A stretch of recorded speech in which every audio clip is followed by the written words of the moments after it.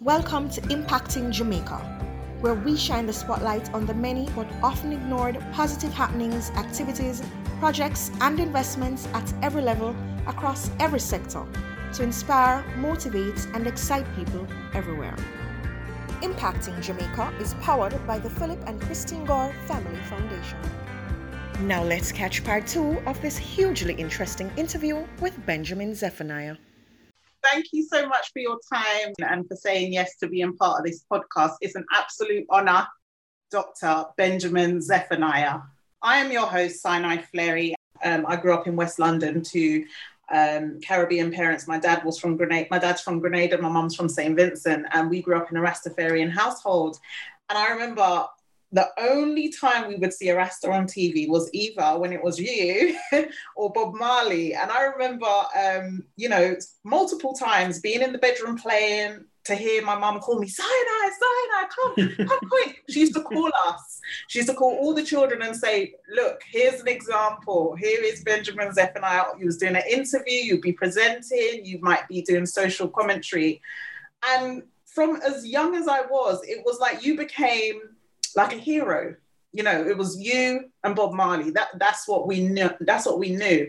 And I remember one time you was invited to my primary school to perform poetry for Black History Month. And I sat there and I was like, oh my gosh, he's from the TV. And I went home, I told my mom, I said, guess who came to my school? She was like, who? I said, Benjamin Zephaniah. She said, no way. And she felt so proud that not only did I know who you was when you came to the school, but also I knew a bit about you. And I just wanted to ask you, like, did you ever feel like a sense of pressure being perhaps the only Rasta on TV in the UK at the time, aside from Bob Marley, to sort of represent an entire group of people? Well, that's a very, very interesting question. I always used to say that I was representing myself. Yeah. There were times when I could say, for example, this area of the Black community is policed too heavily or something like that. Yeah. But I could never claim to be speaking on behalf of all the Black people. I would say, this is how I feel. And I think that many Black people feel the same. I could say that. But I tell you what I used to, this may sound strange, but in those days, I didn't realize that exactly what you said, people were thinking, oh, there's few Black people on television, there's Benjamin Zephaniah, At the time, looking back now, I think, oh yeah, of course. It was just Americans. There may have been Lenny Henry, but he was doing comedy. And his comedy wasn't something that we all took to, especially his early days of comedy. A lot of us were quite uncomfortable with it, So at the time, I didn't really realize. But I'll tell you what I used to feel responsible for. There was this stereotype of Black people, especially Rasta people, that they were always late or slightly off their heads and kind of slightly incomprehensible. And I would never do that. I would always be at the studio on time. I would always know what I'm going to talk about. I never rehearsed answers. I never did anything like that. So sometimes you can see me thinking, genuinely thinking. But I would never be off my head or anything like that. I always said, I don't want to perpetuate that kind of stereotype. Yeah. And so I guess when I was doing programs, the media, which was very white then, knew that they could rely on me. They said, turn up at this time to do a show. I would turn up. Mm-hmm. That's the only responsibility I felt. And actually, when I was younger, if you look at really young films of me, I sounded more Jamaican than I am now, right? In fact, in a way, I sound completely more older and looked older. When I look at some of them, I kind of think, am I getting younger? Or, it's really weird.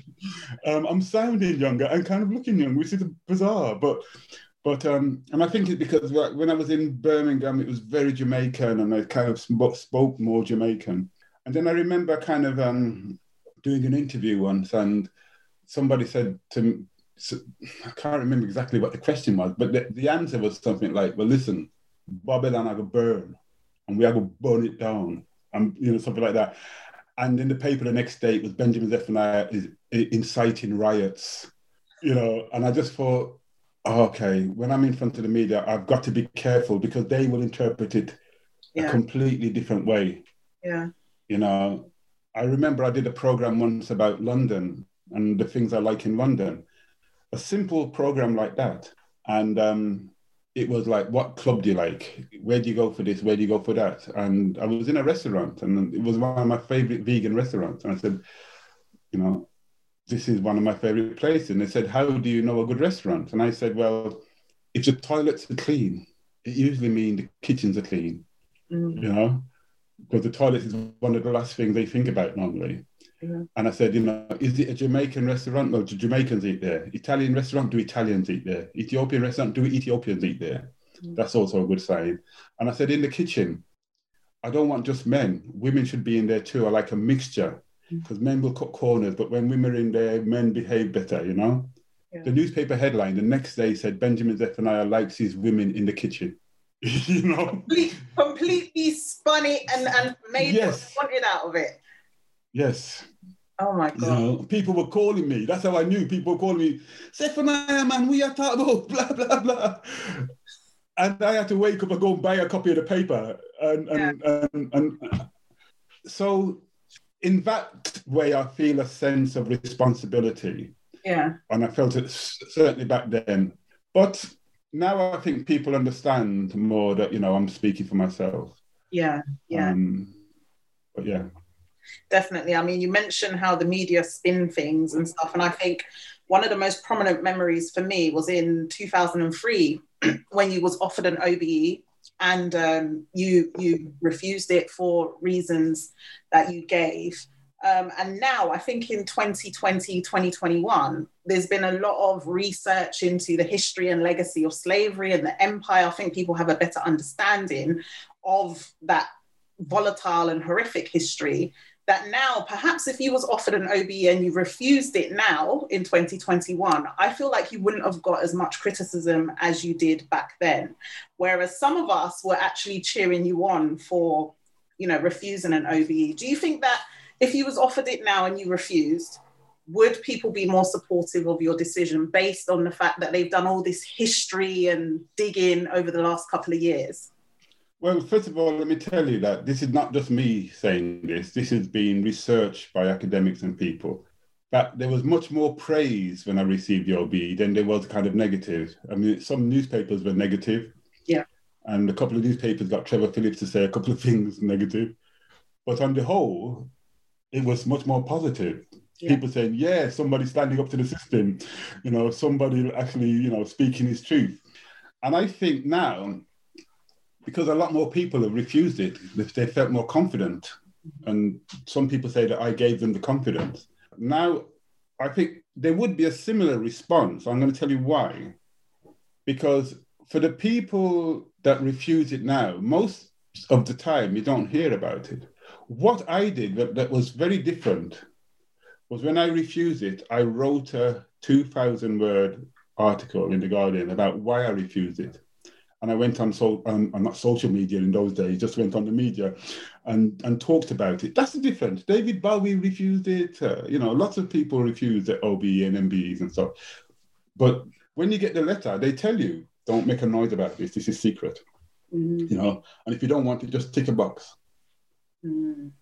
Well, when I got offered they almost like offered it to me at the wrong time, because the Gulf War was going on. My cousin had been killed. I was trying to, I met Tony Blair, so I kind of knew him, but I was trying to get him to speak to me about certain things, and he just wouldn't entertain me.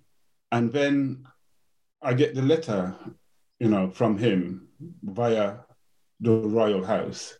And I'm like, he knows I'm trying to find him.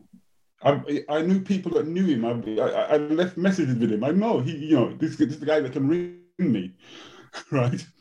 And yet, you know, he's offering me an MBE, or OBE for my services to literature. That's why in the letter I said, why didn't you offer me for my fight against slavery or for my animal rights campaigning and all this? You want to bring me in on a little safe ticket. It's kind of my services to literature. What about my campaigning for human rights? All those things you seem to overlook. And at the time, Bush was here. the American president. And I said, well, I'm going to keep it quiet. I'm not going to do anything. But the moment he's gone, I'm going to release this article. And I remember my agent at the time, she rang me. She went, Benjamin, have you been offered an OBE? I said, yes, why? Who told you? Well, the Buckingham Palace have been calling me. They want to know, what are you doing? And so for a couple of days, Buckingham Palace, Tony Blair, everybody's ringing me. I'm thinking, how come they want to talk to me now? Suddenly everybody's interested in, you know? And I didn't communicate with any of them. And then I said, all right, here's the article. Here's how I feel. And that's what makes a difference, you know. Merle Collins, she was studying in the University of West Indies, and a few other people. I was talking to Michael Ibu Cooper the other day from Third World, and he's now a professor in the university there. And they all said, when that happened, it's like, in the arts and humanities, it's like, stop everything. Let's read what this brother is saying now. The first one to actually take a stand against this kind of idea of empire and giving us well-behaved kind of subjects of the crown, giving them kind of behaving to them, you know, and saying, oh, we love you. Oh, give us a sweet, little medal for being a good citizen. Let's have a look at a brother who's standing up against that, you know. So I think that's the difference. And I think if it happened now, I would still do it now. And I think that would still be different. Because I can tell loads of people in the Black community who've turned down the OBE, but they've done it relatively quietly. And I can't do that. If I do something like that, I've got to back it up with my thoughts behind it. Yeah. And it's a remarkable story, and it's an incredible part of your legacy, because I remember that like yesterday. I remember my parents talking about it. I remember going to like Nyabingi celebrations, and all the elder Rassis were saying, yes, this is for Benjamin Zephaniah. We're going to say a prayer for you. I remember it like yesterday. It was a really, really historic moment. I remember going to... Go on. Sorry, I don't want to cut you too long, but I remember doing some youth club work and things like that around East London, and people were just clapping me, you know, when I walked in, and I was on the street. And then a couple of weeks after, I had to go to Nigeria and do a tour. And when I landed at the airport, there was like, you know, like when the Queen lands or somebody, and there's lots of people there to see them. It was like that. It was like all these Nigerians. I'm funny enough, my sister's married to a Nigerian, so that gave me even more credibility there, you know? So, yeah. Amazing. And I mean, I wanted to go back to, I mentioned it at the start of the interview, actually. On your website, it says poet, writer, musician, and naughty boy. Explain that last description, please. I'll tell you what it was, right? I was at a university and I was receiving some kind of award. And so this academic was reading all the things that I've done. And it was saying, you know, well, you've said a lot of it, you know, talking about my music, talking about my poetry, talking about my travels and this and the other. But in a very academic way, you know, how many students now study my poetry in school and stuff like this. And then at the end of it, my mother, who was in the audience, just went, and him is a naughty boy. And everybody just felt about laughing. Right. So I said, right, I'm going to put that on my website, you know. But it is kind of true. I mean, all the things I used to like doing when I was young, I still like doing now. I still play football. I love climbing trees. I love hanging out with animals. I still get childish kicks. I still enjoy being not childish, but childlike. You know, and anybody who knows me in person will know that if they come to my yard, I'm playing games, I'm doing things, I'm popping out behind doors and you know, to scare them and stuff like that. So there is that side to me still. We all have to, you know, we all have to try and stay in touch with the child inside us, you know? Yeah. And you cannot, in this day, you cannot say, well, I don't like black people, or I don't like white people, or I don't like gays, I don't like this, I don't like that. But we can all say, oh, I don't like children. But it doesn't matter if you're black, white, or whatever. We were all children. Mm-hmm. What happens is, as we grow up, we forget that child in us. Mm-hmm. And we think children are for controlling. Actually, I love the child's sense of play, that pursuit of pleasure. So yeah, I am naughty, and I'm proud of being naughty. And my mother sometimes I'll do something, right? And my mother will say, I am 87, you are 63, but I can still slap your backside, you know. So you do what I tell you, you naughty boy, you know. Oh. And we play around like that, you know. Yeah. And we love it. And again, because of what I alluded to before with me and my mum being so close, we know what we're talking about. Sometimes we can be politically incorrect. We can say things that are a bit, we'd have to be careful if we said it in public.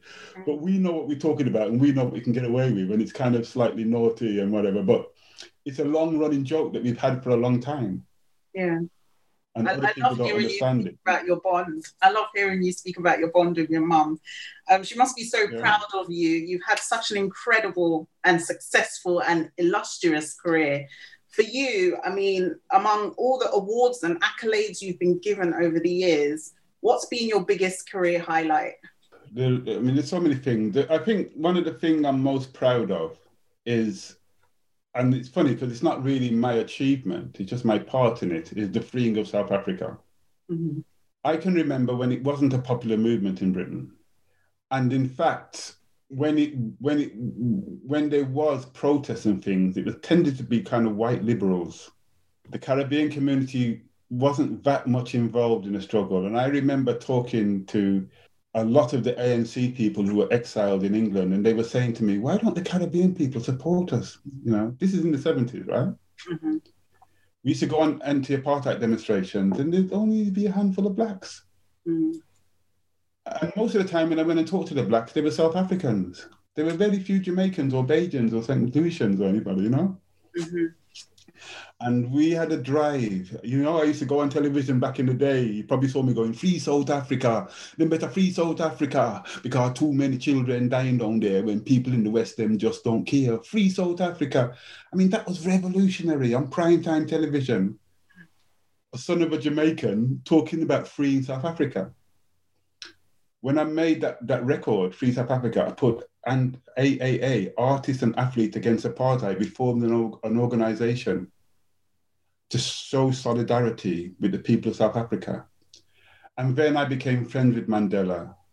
And when I first met Mandela, the first thing he kept doing was just like thanking me, because people had told him what I had done in helping to galvanize the Caribbean community and the wider British community. And, you know, it sounded ridiculous to me because I'm trying to thank him for being a steadfast leader, you know. But so it's not my achievement, but I was so proud to be a part of that because I remember thinking to myself, before I die, I want to see a free South Africa. Mm. There were 3 things I wanted to see before I died. And 2 of them have come to pass. Okay. I wanted to see a free East Timor. I don't know if you know about East Timor, the struggle of people of East Timor. Now they won their independence. They have a free state. I wanted to see a free South Africa. Mm-hmm. And this is even more relevant now than ever, especially today and yesterday and the day before, a free Palestine. Mm-hmm. Yeah. You know, and the thing that saddens me is that the Palestinian struggle doesn't look anywhere near ending. Because let's put it bluntly, you know, the Americans back the Israelis so much. Mm. And Palestinian land is being taken every day. And people talk about this and talk about that, but they won't talk about the fact that the Palestinians are occupied, a brutal occupation. It's worse than apartheid in a sense. Mm. And I hope we can see a free Palestine in some shape or form before I die, but at the moment that just looks so far away. Mm-hmm. I mean, there were other little things as well, but those are the 3 main things. Yeah. And I mean, speaking to you today has been incredible. You You know, you've touched on so much. You've told me so much that I didn't know as well. And I mean, now you're currently the professor of poetry and creative writing at one of the top universities in the UK, Brunel University. Talk us through a typical working week for you as Professor Benjamin Zephaniah. Well, the strange thing is there's not much typical. In terms of the work that I do at the university, I teach a module on performing poetry.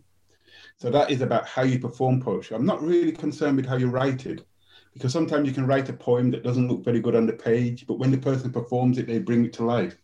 You know, so I'm about the oral tradition, and I teach the history of oral poetry, be that about Homer or African oral traditions or Caribbean oral traditions. Mm-hmm. When people say spoken word like it's a new cool thing, I say, no, this goes back thousands of years. It's probably the first art form. Mm-hmm. So that's what I teach. So, you know, I will have 4 or 5 lessons in a week, mm-hmm. depending on which part of the term it's in, sometimes less. But a lot of one-to-one tutorials with people who want to better their poetry. And that's sometimes trying to encourage people to speak their truth and not to be afraid to be political. Sometimes it verges on counselling, which is sometimes rather sad. So, you know, I'm just trying to think how to put this. I'll just be really open and just say sometimes it's people who are in families that are ultra-religious, mm-hmm. and they feel uncomfortable in that family. And these can be Islamic families, Jewish families, Christian families, mm-hmm. you know. They want to burst out and express themselves with poetry, but they're scared of saying something. Mm. And other things can be with just people that want to... sometimes I have people that are very privileged and they think, I've got nothing to say. You know, what can I talk about, you know? I'm a white guy. If I have a problem, Daddy just bails me out. I got no problems. What can I write about, Benjamin?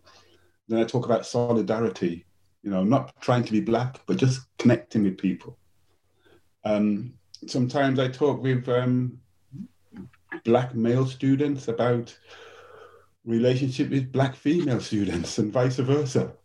And then within that week, I will also be doing some television, radio.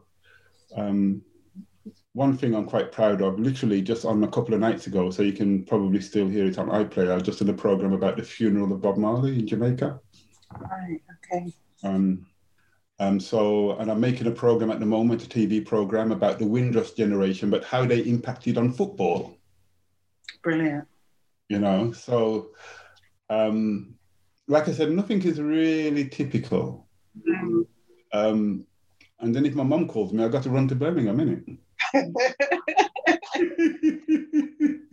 love it. Listen, you know, if this will be I think this will be the last question I will ask you. For people listening, especially those in the Jamaican and Caribbean diaspora, who are perhaps sitting at home listening and they want to get into poetry, they want to get into music, they perhaps want to write a book, or, you know, they really want to get into that whole space of publishing and literature. What advice would you give them as someone who's done it, who's got the T-shirt and who's got all the awards to show for it? I mean, what words of advice can you offer? I guess, first of all, I would say go for substance rather than style. Mm-hmm. Fashions come and fashions go. As a dub poet, I've seen many things come, dancehall, all kinds of things, but we are still here because we are speaking the truth. And we started something that was original. Originality and substance is much better than style. Style is fashion, and they will come and they will go. Mm. Now, when you start writing, whatever you're writing may not be in style, may not be in fashion. Don't let that worry you. Don't let that worry you.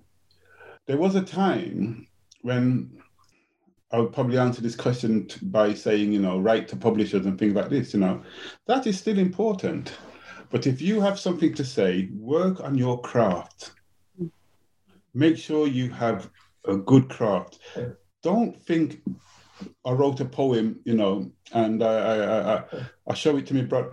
Excuse me, I show it to my brother and my sister and my girlfriend, and them say it nice, so everything cool.